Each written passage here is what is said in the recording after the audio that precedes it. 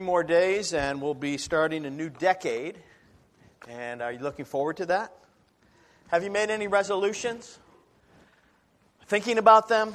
I know that resolution is an act of resolving or determining upon an action, a course of action, a method, a procedure. A lot of times people make resolutions, especially in the coming new year, of how they're going to change. And so I looked up some of the most common resolutions for 2020.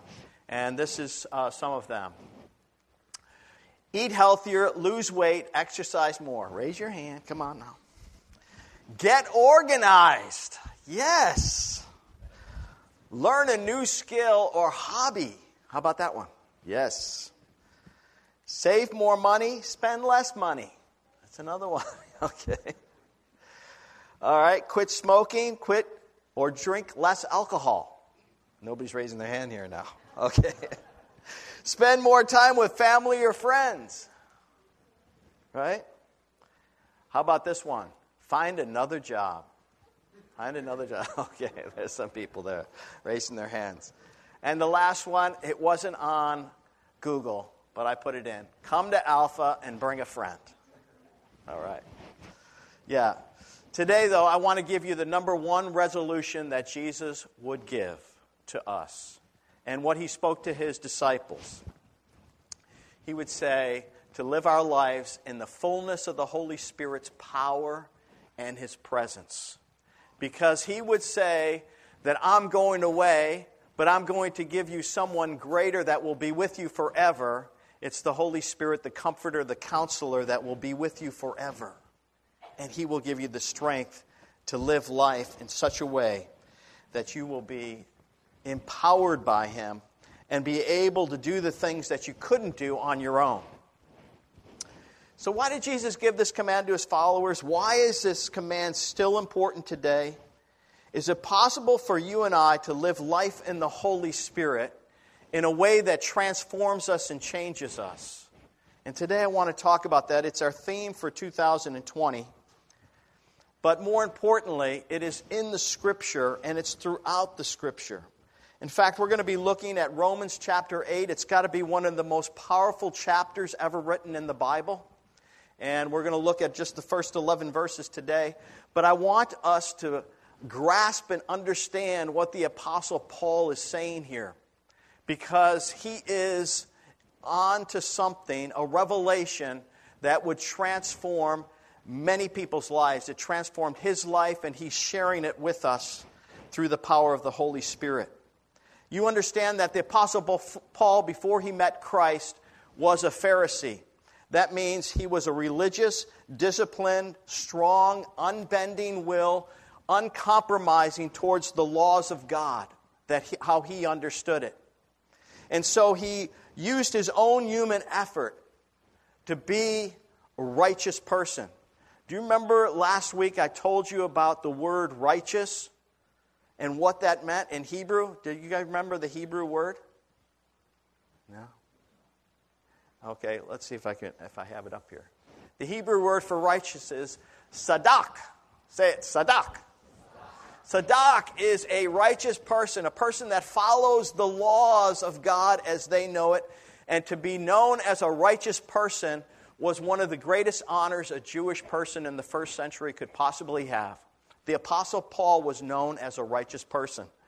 In fact, the Bible says, when Paul writes about himself, he says this, "Indeed, if others have reasons for confidence in their own human efforts, I have even more. I was circumcised when I was 8 days old. I'm a pure-blooded citizen of Israel and a member of the tribe of Benjamin, a real Hebrew if there ever was one. I was a member of the Pharisees who demand the strictest obedience to Jewish law. I was so zealous that I harshly persecuted the church, and as for righteousness, I obeyed the law without fault." The Apostle Paul is saying, as far as my record goes of being Sadak, I am A+++. And then he says, if you read on in Philippians, he says, "But I count it all rubbish, garbage, nothing compared to knowing Jesus Christ and having his righteousness in me." There was something different that the Apostle Paul understood. And I think we need to understand it too, because sometimes we get mixed up on what Jesus wants us to do as Christians. Does he want us to try really hard to be good people? Is that what Christianity is all about?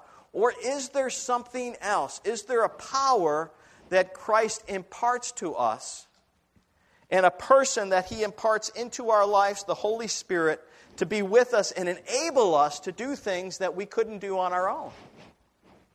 And I believe the latter is true. In Romans chapter 7, just to preface this chapter 8, I just want us to briefly look at chapter 7. But the Apostle Paul was in this battle. He wanted to do the right thing, but there was this power in him, this sinful nature that prevented him from doing the right thing that he knew to do, he couldn't do. And the things that he should stop doing, he couldn't stop doing. And so there was this battle, this law within him of his sinful nature that kept on pulling him down. And this was as he declared himself a righteous person. So he says this, so I find this law at work, although I want to do good, evil is right there with me, for in my inner being I delight in God's law. I want to do the right thing, but I see another law at work in me, waging war against the law of my mind, making me a prisoner of the law of sin at work within me. What a wretched man I am. I am hopeless. I am lost. Who will rescue me from this body that is subject to death? The Apostle Paul knew if he had to stand before God just based on his own righteousness, he would fail miserably, even though other people thought he was great. Thanks be to God. He makes this conclusion. Thanks be to God who delivers me through Jesus Christ our Lord. Who will rescue me? Jesus Christ will rescue me. And so the Apostle Paul starts out and he goes into this chapter, Romans 8, and he makes this declaration.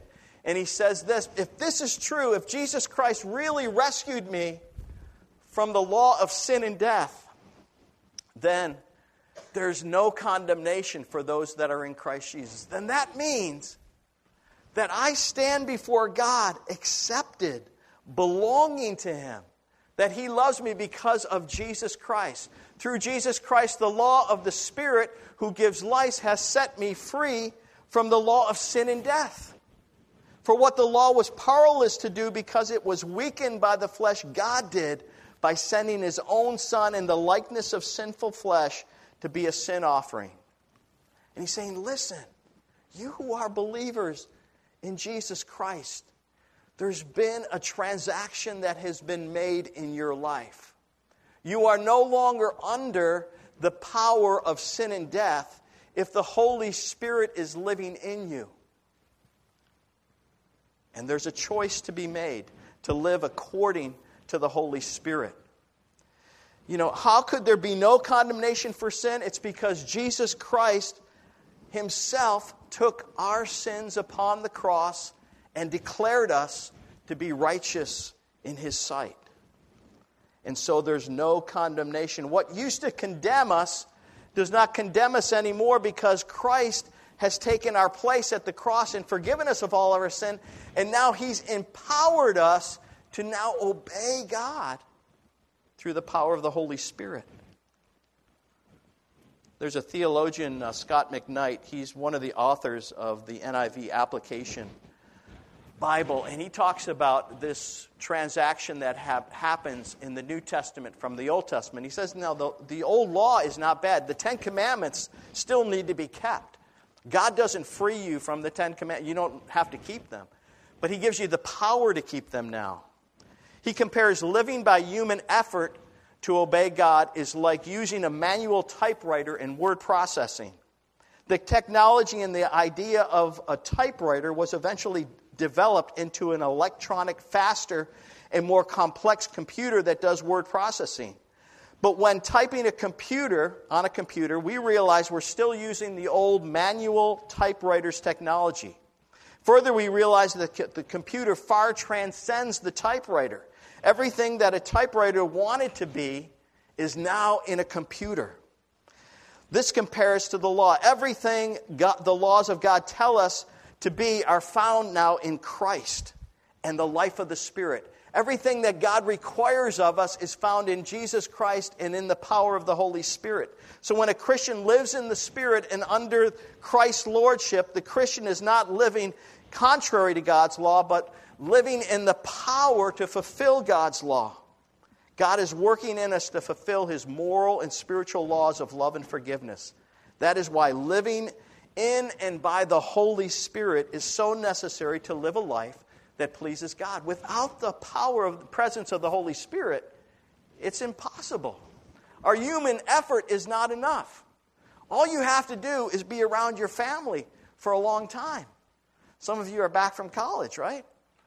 We may be in a great fellowship in InterVarsity, and then we come back to our family, and some of the old family patterns that we've been around, they seem to weave their way into our sinful nature again, and we live according to the sinful nature rather than the power of the Holy Spirit. It's very easy to do that.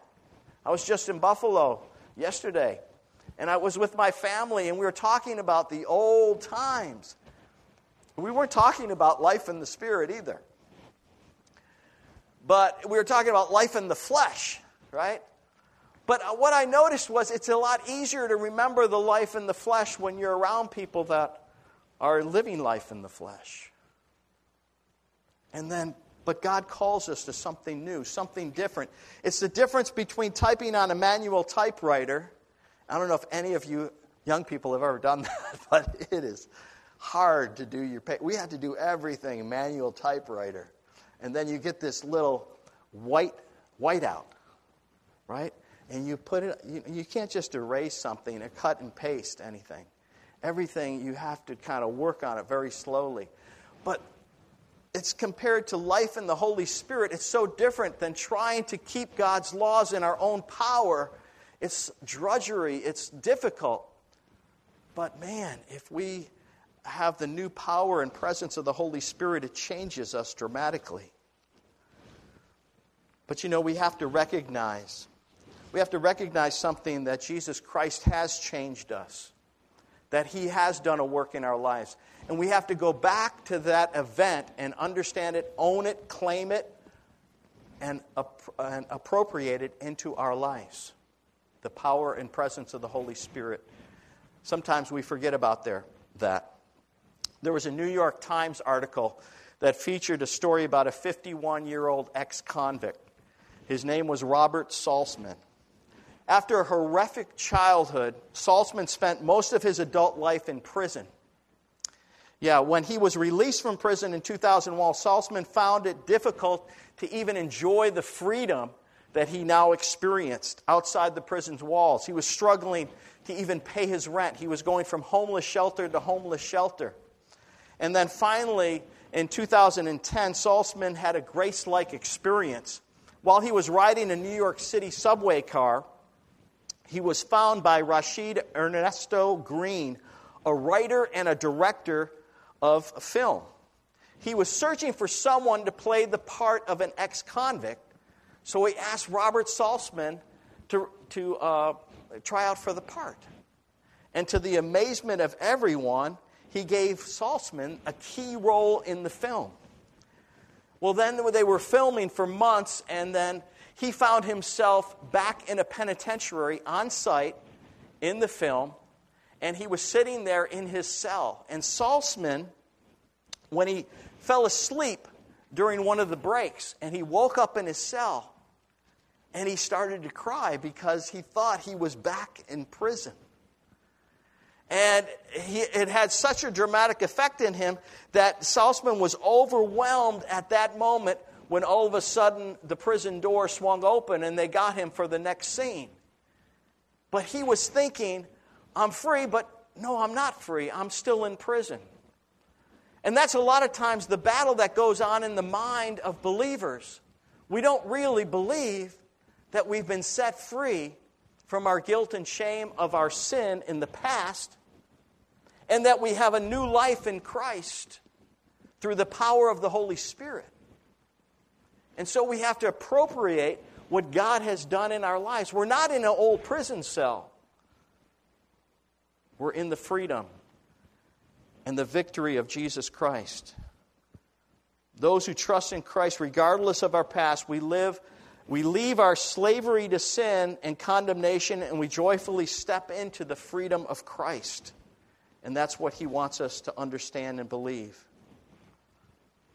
Romans chapter 8, verses 5 and 6 says this: those who are dominated by the sinful nature think about sinful things, but those who are controlled by the Holy Spirit think about things that please the Spirit.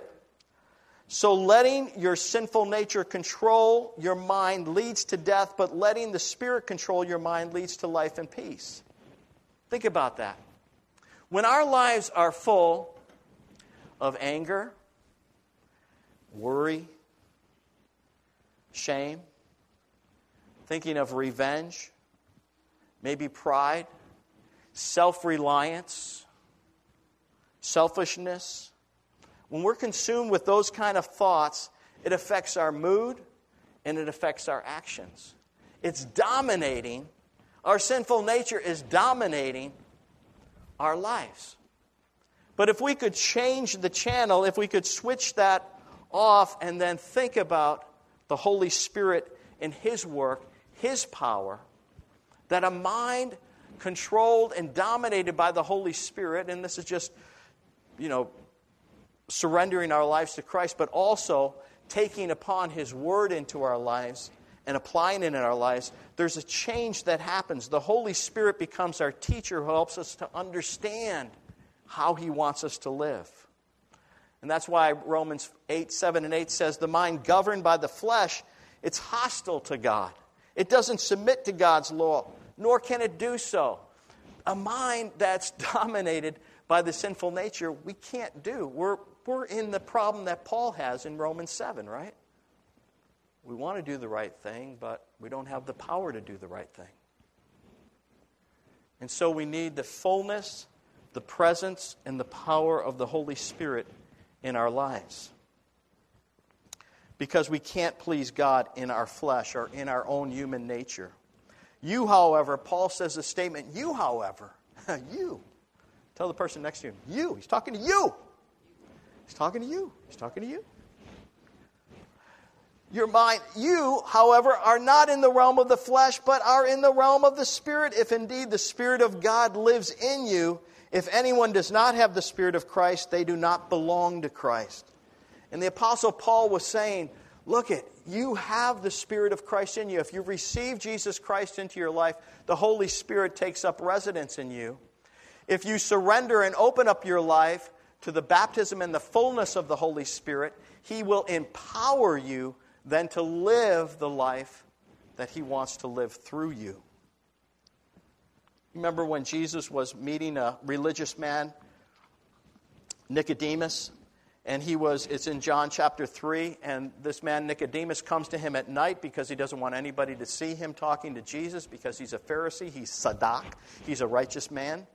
So he doesn't want to see him humbling himself and going to this teacher who is controversial. But he goes at night and he sees Jesus. And what does Jesus tell him? He tells him the very thing that the Apostle Paul is talking about here. You need to be born again of the Spirit. You need the Spirit to lead you. Because what you have right now is just a bunch of rules and human effort, and it's not going to be enough. And so Jesus replied, very verily, I tell you, no one can see the kingdom of God unless they are born again. And Nicodemus said, how can someone be born when they're old? And surely they can't enter a second time into their mother's womb to be born. And Jesus answers, very truly, I tell you, no one can enter the kingdom of God unless they are born of water and the Spirit. Flesh gives birth to flesh, but Spirit gives birth to spirit. He's saying, you've got to be born of the Holy Spirit. And then be led by the Holy Spirit, as the Apostle Paul is saying. And that makes the difference in your life. For victory, for life, for peace. If we want true life and true peace in our lives, it comes through the presence and the power of the Holy Spirit as we turn our lives over to the Lordship of Jesus. Romans 8, verses 10 and 11 says this, "But if Christ is in you, then even though your body is subject to death because of sin," now, we're all subject to death. You know, someday we're going to die. Our bodies are breaking down, okay? Even, amen. I get an amen over there. I'm with you. I hear you, Jim. I feel the same way. Our bodies break down when we get older. We can't do the same things we do. We're subject to decay and death. But this is what he says. The Spirit gives life because of righteousness. But the Spirit can give life. Even when we are struggling, the Spirit can give life when no one else can give life. And if the Spirit of Him who raised Jesus from the dead, how bad are we struggling? Are we dead yet? No. But if the Spirit is living in you, He who raised Christ from the dead will also give life to your mortal bodies because of His Spirit who lives in you. And that not only speaks of the resurrection when we're in heaven, but it also speaks about giving life to our mortal bodies even today. That there's healing for today, that there's renewal for today, that God can do something new in us through the power of His Holy Spirit. That's why it's so integral part of Christianity to be in the Spirit, walking in the Spirit, empowered by the Spirit. Because the enemy, Satan, does not want you in that realm. He wants you in the realm of human effort or of the flesh or of the sinful nature. Because then you're of no opposition to him. You're weak. But in the Spirit, God can do amazing things. If He could resurrect Christ from the dead, what else could He do in our lives? And the power and the presence of the Holy Spirit, the same Spirit that raised Christ from the dead, the Bible said is dwelling in us. Now, I don't always feel like that. I really don't. Sometimes I don't feel like, man, I have the same power in me that raised Christ from the dead.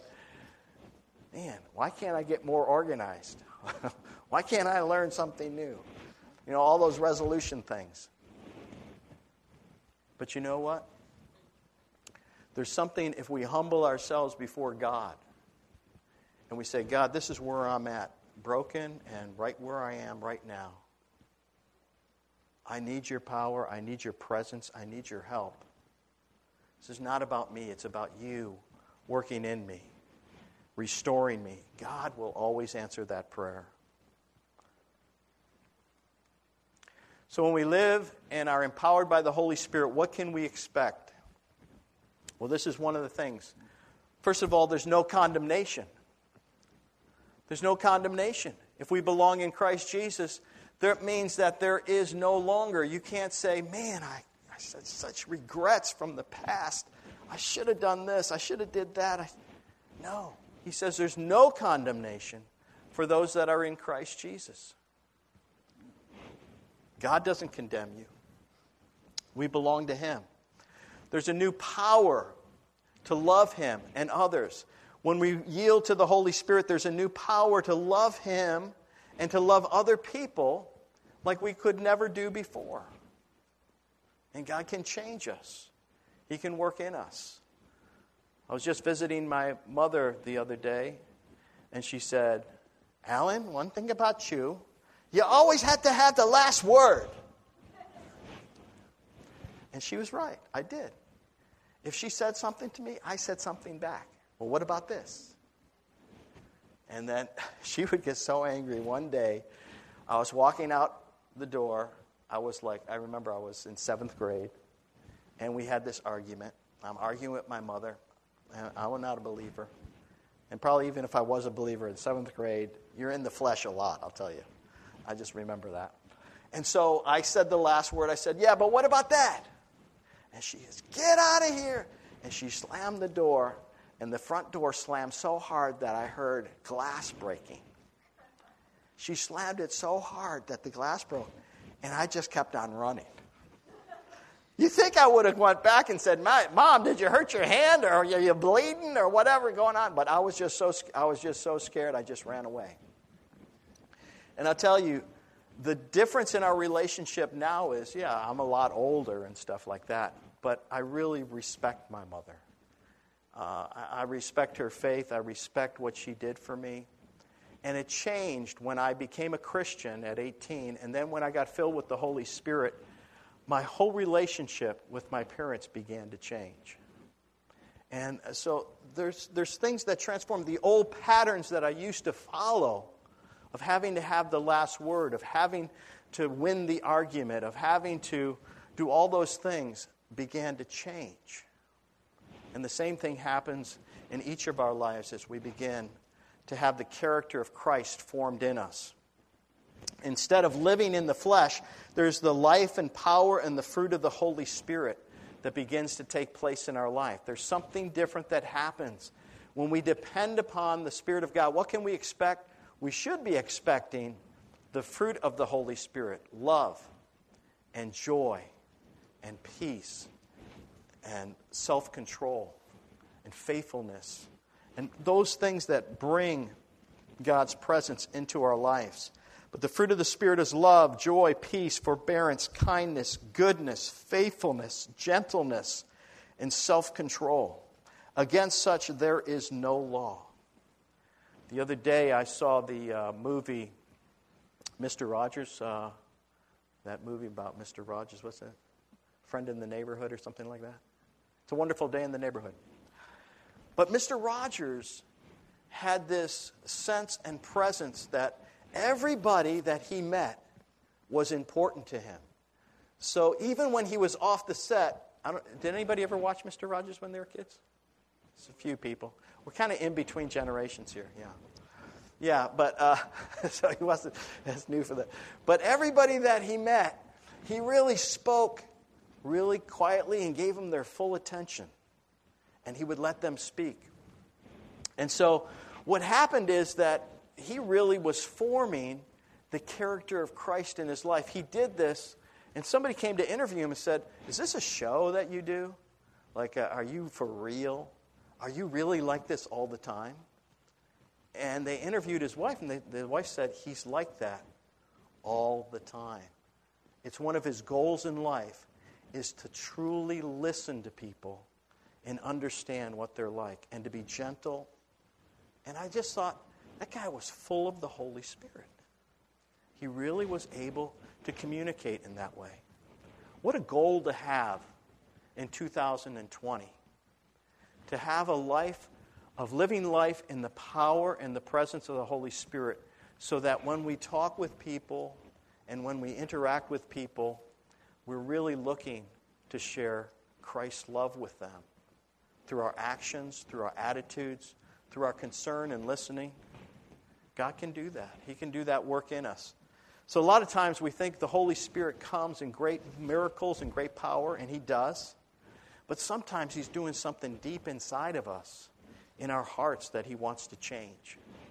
So allow Him to do that work in you, to form the character of Christ in your life. And may that be something that we all look to in 2020 as we seek the Lord to be living in life in the Holy Spirit. Let's pray. Father, thank you for your word to us today, Lord. Thank you for the way that you can transform a person's life like the Apostle Paul. But Lord, you didn't only want to transform him, you want to transform us. And you want to teach us what it means to live life in the Holy Spirit. So we pray, Lord, that you will do that work in us this year. That we'd be open to the leading and the empowerment of your Holy Spirit in our lives. That, Lord, when we humble ourselves before you and we bring you our life with all the past resolutions maybe we've never kept, but Lord, we ask that you would transcend all of that and work in us a love for you and a love for others that could only be attributed to the power and presence of your Spirit in us. We pray this in Jesus' name.